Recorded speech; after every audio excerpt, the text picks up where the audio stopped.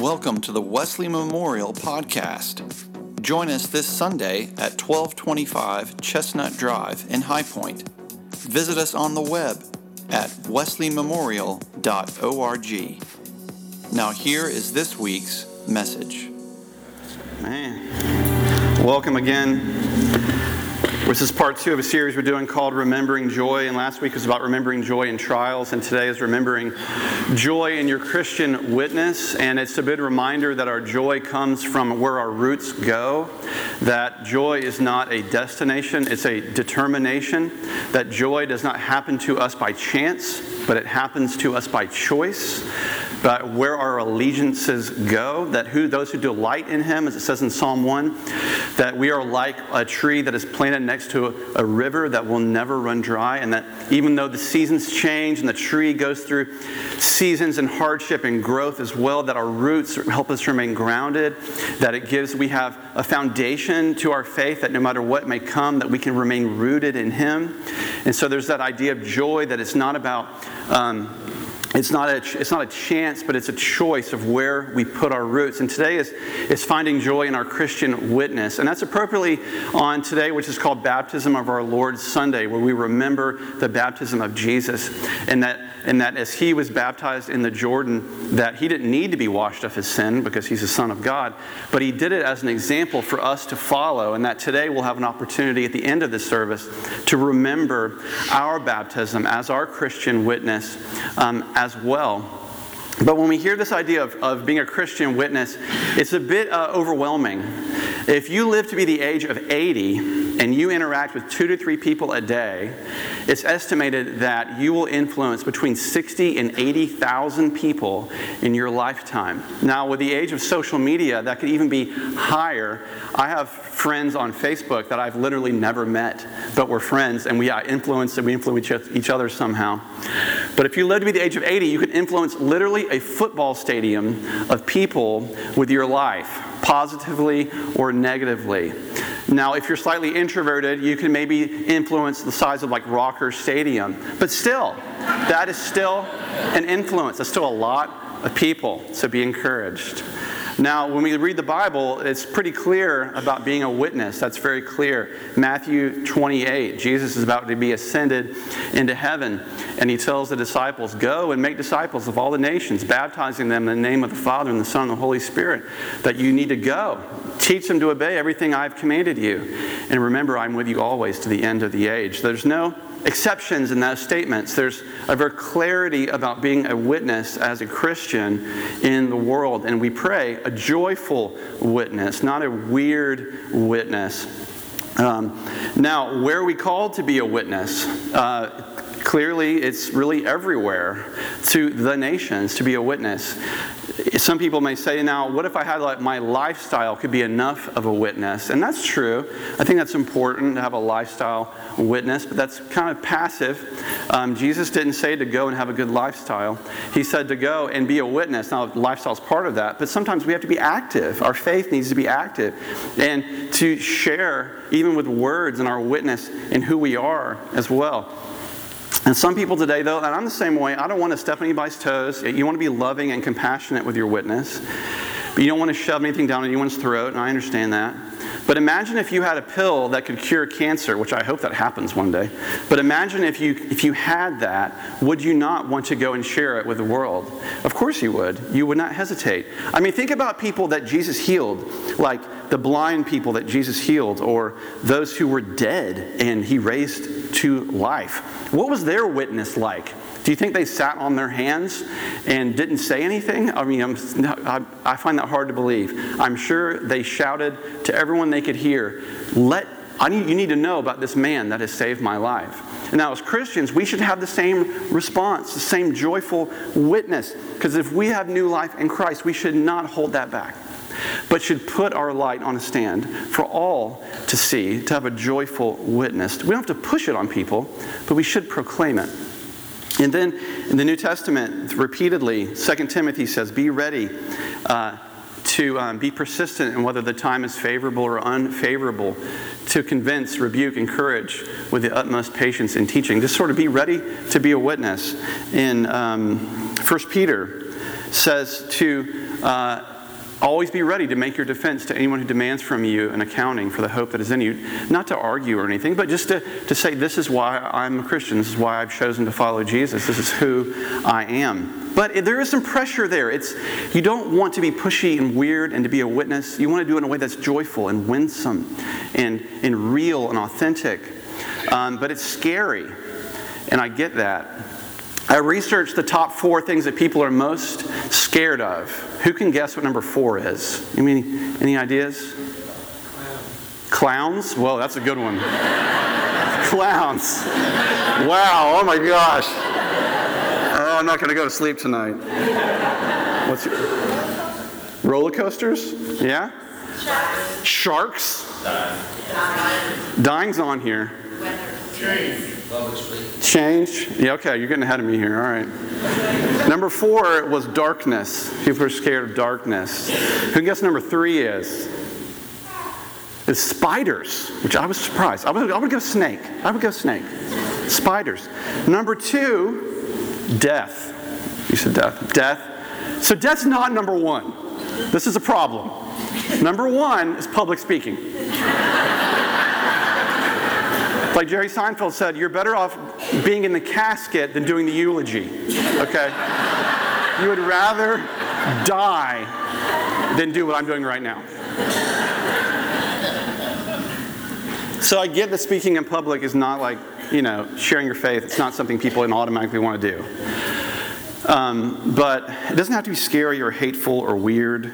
If you read the book of Acts, we have a great account of being a joyful witness in a way that is simply real and that God uses to change lives. And it says this in Acts 16:25. Now, Paul and Silas, they get thrown into prison because the Lord delivers a young girl that's possessed by a demon in Philippi, and she could read the future. So men were making money off this little girl as a fortune teller. So when the Lord heals her and delivers her from the demon, then the men who were making money get mad and they throw Paul and Silas in jail. Okay, so there's some context. And when you get thrown into prison back then, it wasn't like prisons now. You're chained in you couldn't stand up and you couldn't sit down. You're in a very uncomfortable position. They're basically open sewers. They're disgusting. These old Roman prisons. But about midnight, Paul and Silas were praying and singing hymns to God in prison. And the prisoners were listening to them. Suddenly there was an earthquake so violent that the foundations of the prison were shaken. And immediately all the doors were opened and everyone's chains were unfastened. I like that because the Lord doesn't just deliver Paul and Silas. He breaks off everybody's chains. Isn't that great? When the jailer woke up and saw the prison doors wide open, he drew his sword and was about to kill himself. Because if you were a Roman guard back then and you failed in this way, you might as well just kill yourself because they're probably going to kill you for failing. So to save face, he's drawing his own sword to take his own life. Since he supposed that the prisoners had escaped. But Paul shouted in a loud voice, "Do not harm yourself, for we are all here." Talk about integrity. He didn't even run out yet. The jailer called for lights, and rushing in, he fell down trembling before Paul and Silas. And then he brought them outside and said, "Sirs, what must I do to be saved?" They answered, "Believe on the Lord Jesus, and you will be saved, you and your household." They spoke the word of the Lord to him. They were witness to him and to all who were in his house. At the same hour of the night, he took them and washed their wounds. A lot has happened here in one night. And then he and his entire family were baptized without delay. He brought them up into the house and set food before them, and he and his entire household rejoiced. I'm reading this because we get to the joy part. And he'd become a believer in God. So what an incredible account, because for one, Paul and Silas don't know that they're going to get delivered from prison. They have no idea what's coming. But still they choose to stay in prison and to be a joyful witness. No matter what they're experiencing, they're being a joyful witness to those around them. And God uses it to literally transform lives. And that joy transfers to this jailer and his family. And the goodness of God flows continually. See, you can't hold back God-given praise. You can't hold back the joy of God. Nothing will stop it. Even before Jesus is crucified, this is a little piece of the Bible people forget. They have the Passover meal, and when they leave the Passover meal, Matthew 26 tells us that he and the disciples sang a hymn. and then they went to the Garden of Gethsemane. This is fascinating that he left the Passover meal with a song of joy and praise on his lips, choosing to be joyful, choosing to be a witness, even though he knew what was to come very shortly. But see, like Paul and Silas, we need to remember not to be so focused on what is wrong with you or what is so wrong with what's around you, but to be more focused on what is so right about God and what is so right about the goodness of God. Because if you focus only about what's wrong in your life, you'll go into a spiritual slump. Because we all have stuff that's wrong. We all have things that we wish weren't so. And if you focus only on those things, it will hinder your Christian witness as well. Yeah, I mean, were Paul and Silas in the jail, and were they singing a song like, "Nobody knows the trouble I've seen"? Were they all lonesome and down on themselves? They weren't. They were joyful. I don't know what they were singing, but it was a good song. Now, kids, back in 2002, if you wanted to get your pictures developed, you had to take film, and you would go to a store and give it to someone, and they would print it on ink on paper, right? And then you'd get pictures back. I went to Walmart in 2002 to get some pictures developed on Harris Boulevard in Charlotte. I worked at a Methodist church in East Charlotte. And I walk into Walmart, and I hand the lady my film, and I'm in a bad mood that day. I don't remember why. I'm grouchy, I'm upset, I'm stressed about something that's going on. And I'm wearing a church name tag. It says the name of the church. There's a cross on it, and my name. And I go up to this woman, and she says, "How are you doing today?" And I say, "I'm fine." Here's my film. And she takes it. I sign the little slip, you have to do. And she sees my name tag, and she says, "You work at a church?" I said, "Yeah." And she said, "You better let your light shine."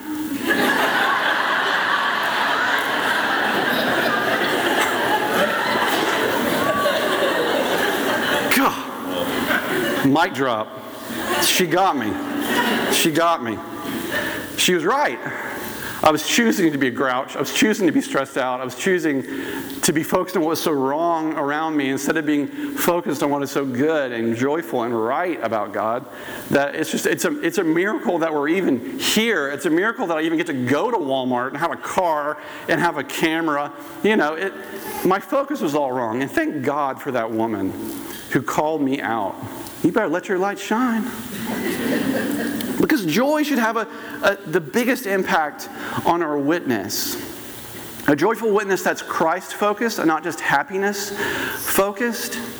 Like, if you're not a really religious person and you're listening to this, you've never really been to church a whole lot, and you think, okay, maybe I'll believe in Christianity, but I would like God to kind of make me happy. That's not really God, it's a butler. There's only one way to come to God, and it's without conditions. We can't really come to God with conditions. Make me happy, God. Because already our heart is coming from a selfish place. God never promises constant joy and happiness to us in this life, but He does say, "I have overcome the world, so take heart." The irony is, the less you're focused on your happiness, the more you find it. If you aim at heaven, you get earth thrown in, as C.S. Lewis would have said. But if you aim at earth, you get neither. If you seek to save your life, you'll lose it. But if you seek to lose your life, you find it. It's the upside-down way of the kingdom of heaven. That's the way God looks at the earth. Let go of your life. Don't just seek happiness. You won't get it. Seek God. Seek righteousness first. Then God will add to you in time what you really need. A story of someone that really typifies this is a guy named Jim Elliot, who was shown in the 2006 movie called The End of the Spear. He was a missionary. He and his 4 friends went to Ecuador in 1956 to witness to the Huaorani tribe in Ecuador. But within a week, all 5 of them would be martyred by the tribe. Now later, as seen in the movie, a lot of these tribe members would come to faith, but in that moment, no, they were famously martyred. His wife, who survived, didn't go on the trip, she published his diaries later, and he said this famous statement where he said, "He is no fool who gives what he cannot keep to gain what he cannot lose. Powerful, powerful sentence. You're no fool if you give up what you already can't gain anyway to keep what you can't lose. See, the number one priority should be serving God. And if happiness happens, great. And if it doesn't, God is enough.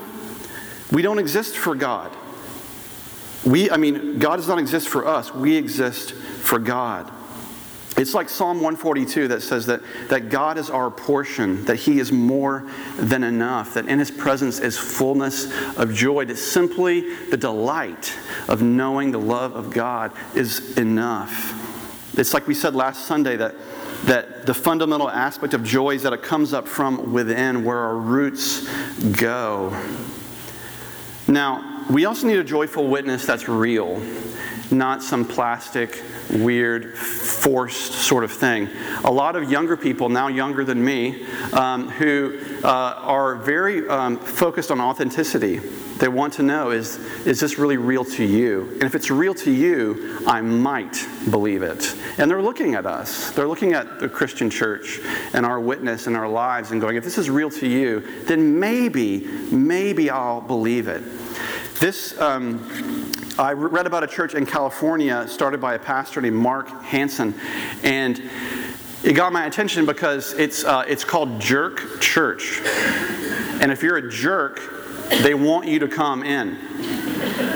Now, on a pastoral level, you're asking for a lot of problems if you're just marketing to jerks.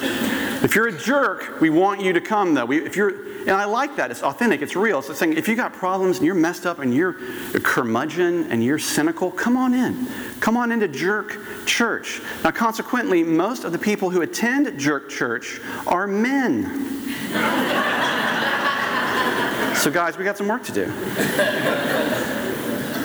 But I like the authenticity of that, this witness that's real. See, and even Paul, when he writes this in 2 Corinthians, he's being real about these words, the words that we read or sang in the first song, Trading My Sorrows. He says, we are afflicted in every way, but we're not crushed. We're perplexed, we're confused, but we're not driven to despair. We're persecuted. He's being honest. Yeah, we're getting persecuted. But we're not forsaken. We're not alone. We are struck down, literally beaten, but we're not destroyed. We're always carrying in the body the death of Jesus, so that the life of Jesus may also be made visible in our bodies. For while we live, we are always being given up to death for Jesus' sake, so that the life of Jesus may be made visible in our mortal flesh. In the same way, the Messiah would be foretold in Isaiah, the book of Isaiah in the Old Testament. The Messiah would be described as a man of sorrows.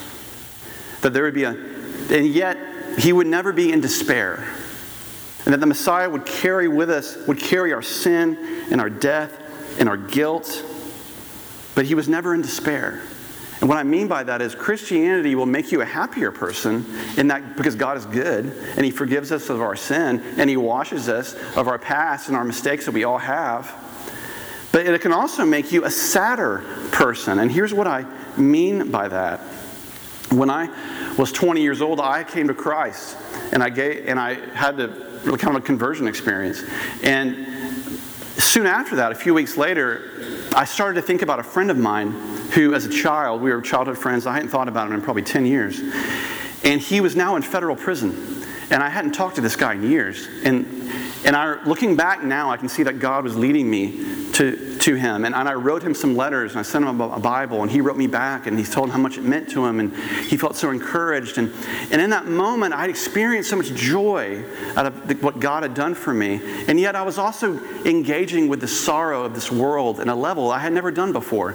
My heart of love had expanded in a way. And I was happier, but I also started to feel and see the world the way God feels and sees the world. See, what I really mean is the gospel and our witness, it frees us to just be honest. Let's just be honest. Let's break out of ourselves. Let's just say what we really mean. Let's see reality for the first time. That when you break out of yourself, then your witness gets very real and authentic, and you're actually able to feel the pain and the sorrow of those around you. Christianity dispels the sentimental view that everything should go right all the time. That the gospel levels the playing field. The ground at the foot of the cross is level. There's no Jew or Greek, slave nor free, black nor white. We're all on the same boat, and that this church, or any church, should be the perfect place for imperfect people. We can stop pretending. You feel the pain of the world more than you did before. Yes, your sins are pardoned. The happiness definitely overwhelms the sadness, but the joy doesn't deny the darkness. That's called brainwashing, and God's not in the business of that. Tim Keller says that Jesus Christ did not suffer in witness so that you would not suffer. He suffered so that when you do suffer, you would become more like him. And then lastly, a joyful witness should be lived out in community. It kind of has to be lived out in community. And what I mean by that is whenever I've experienced joy in my life, it's always been in relationships. How can you experience joy alone? I don't think you can. It'd be a really sad party, I guess. I've always had people around me when I experienced joy. And my first inclination when I experienced that joy was to then go and share it with other people. That's part of the joy, isn't it? When you get something good and you're like, I want to share that with people around me. I want to share that joy. Our witness as a body of any church is maybe one of the strongest witnesses we have that God uses to bless people with. I know that's certainly the case in my life. That joyful Christian community has literally saved my life and many times and been a witness to me. So if you're not in a group or in a Sunday school class or coming on Wednesday night, I encourage you to do that. Or look out for Sundays. We're going to have new Sunday offerings later this year. Some groups you could get involved with. Now, I came across this quote about a joyful witness in community and how God uses it. And this has stuck with me. It probably always will stick with me. In the 3rd century, there was a man, we don't know who he was. I found this in a theology book. A man was anticipating death. And he wrote these last words to a friend. It's a bad world, an incredibly bad world, but I've discovered in the midst of it a quiet and holy people who have learned a great secret. They have found a joy which is 1,000 times better than any pleasure of our sinful life. They are despised and persecuted, but they care not. They are masters of their souls. They have overcome the world. These people are the Christians, and I am one of them. This summarizes so many aspects of church and salvation and joy to me, that he acknowledges the badness of the world, and yet juxtaposed in it is a quiet and holy and joyful people that are witnessed in a very peculiar way that's very set apart from the rest of the world. And they care not, for they have overcome the world. And when we come to be baptized, that's a great way to witness to our faith. Baptism is also a sign of being entered into the life of the church. It's the official entry point into the church. Baptism is not the end of something, it's the beginning of something. Obviously, it represents washing of sin, being raised from death into new life. And so there's a mystery to baptism and a beauty to it. And so when we have this time of remembering our baptisms, it's a time where we remember that you have been washed of your sin. And that when you come forward to remember your baptism, let that water wash away the sin of the past or the baggage or the thing, and to know that it's over. You may still have to deal with the repercussions of it, but God has forgiven you. And as we come forward to do this, when Christian churches remember our baptism, this is a time that is for those who have been baptized. And I say that with great sensitivity, because there might be somebody here who has never been baptized. And we would love to talk to you about that. If you would like to pursue that, you can check the box on the back of that Connect card, and we would love to talk to you about pursuing baptism for yourself or your family. But this is a time to come, to walk up through the center aisle. You can dip your fingers here in the water, either side, place it on your forehead, and remember your baptism. Come pray at the prayer rail if you wish. And let it be a time with you and God to be washed, to be renewed, to be refreshed. And then I pray to leave here with a joyful witness, just as Jesus has done for you. May you do the same for others. So I'm going to pray, and then you're invited to come forward and participate. Let us pray. Holy Spirit, pour out your Spirit on this water, that just as Noah went through the flood, just as Christ was raised to new life, God, that we can be raised to new life as well and washed of our sin. Bless this water, God, and may you use it as a sign and a symbol of how you have made us whiter than snow. You have removed our sin from us as far as the east is from the west. That you have forgotten it. Give us the strength, God, to maybe continue to soldier on. Holy Spirit, you're welcome here in this time. We welcome you. Lead us in this time, Holy. In Jesus' name, amen. You're welcome to come forward and participate.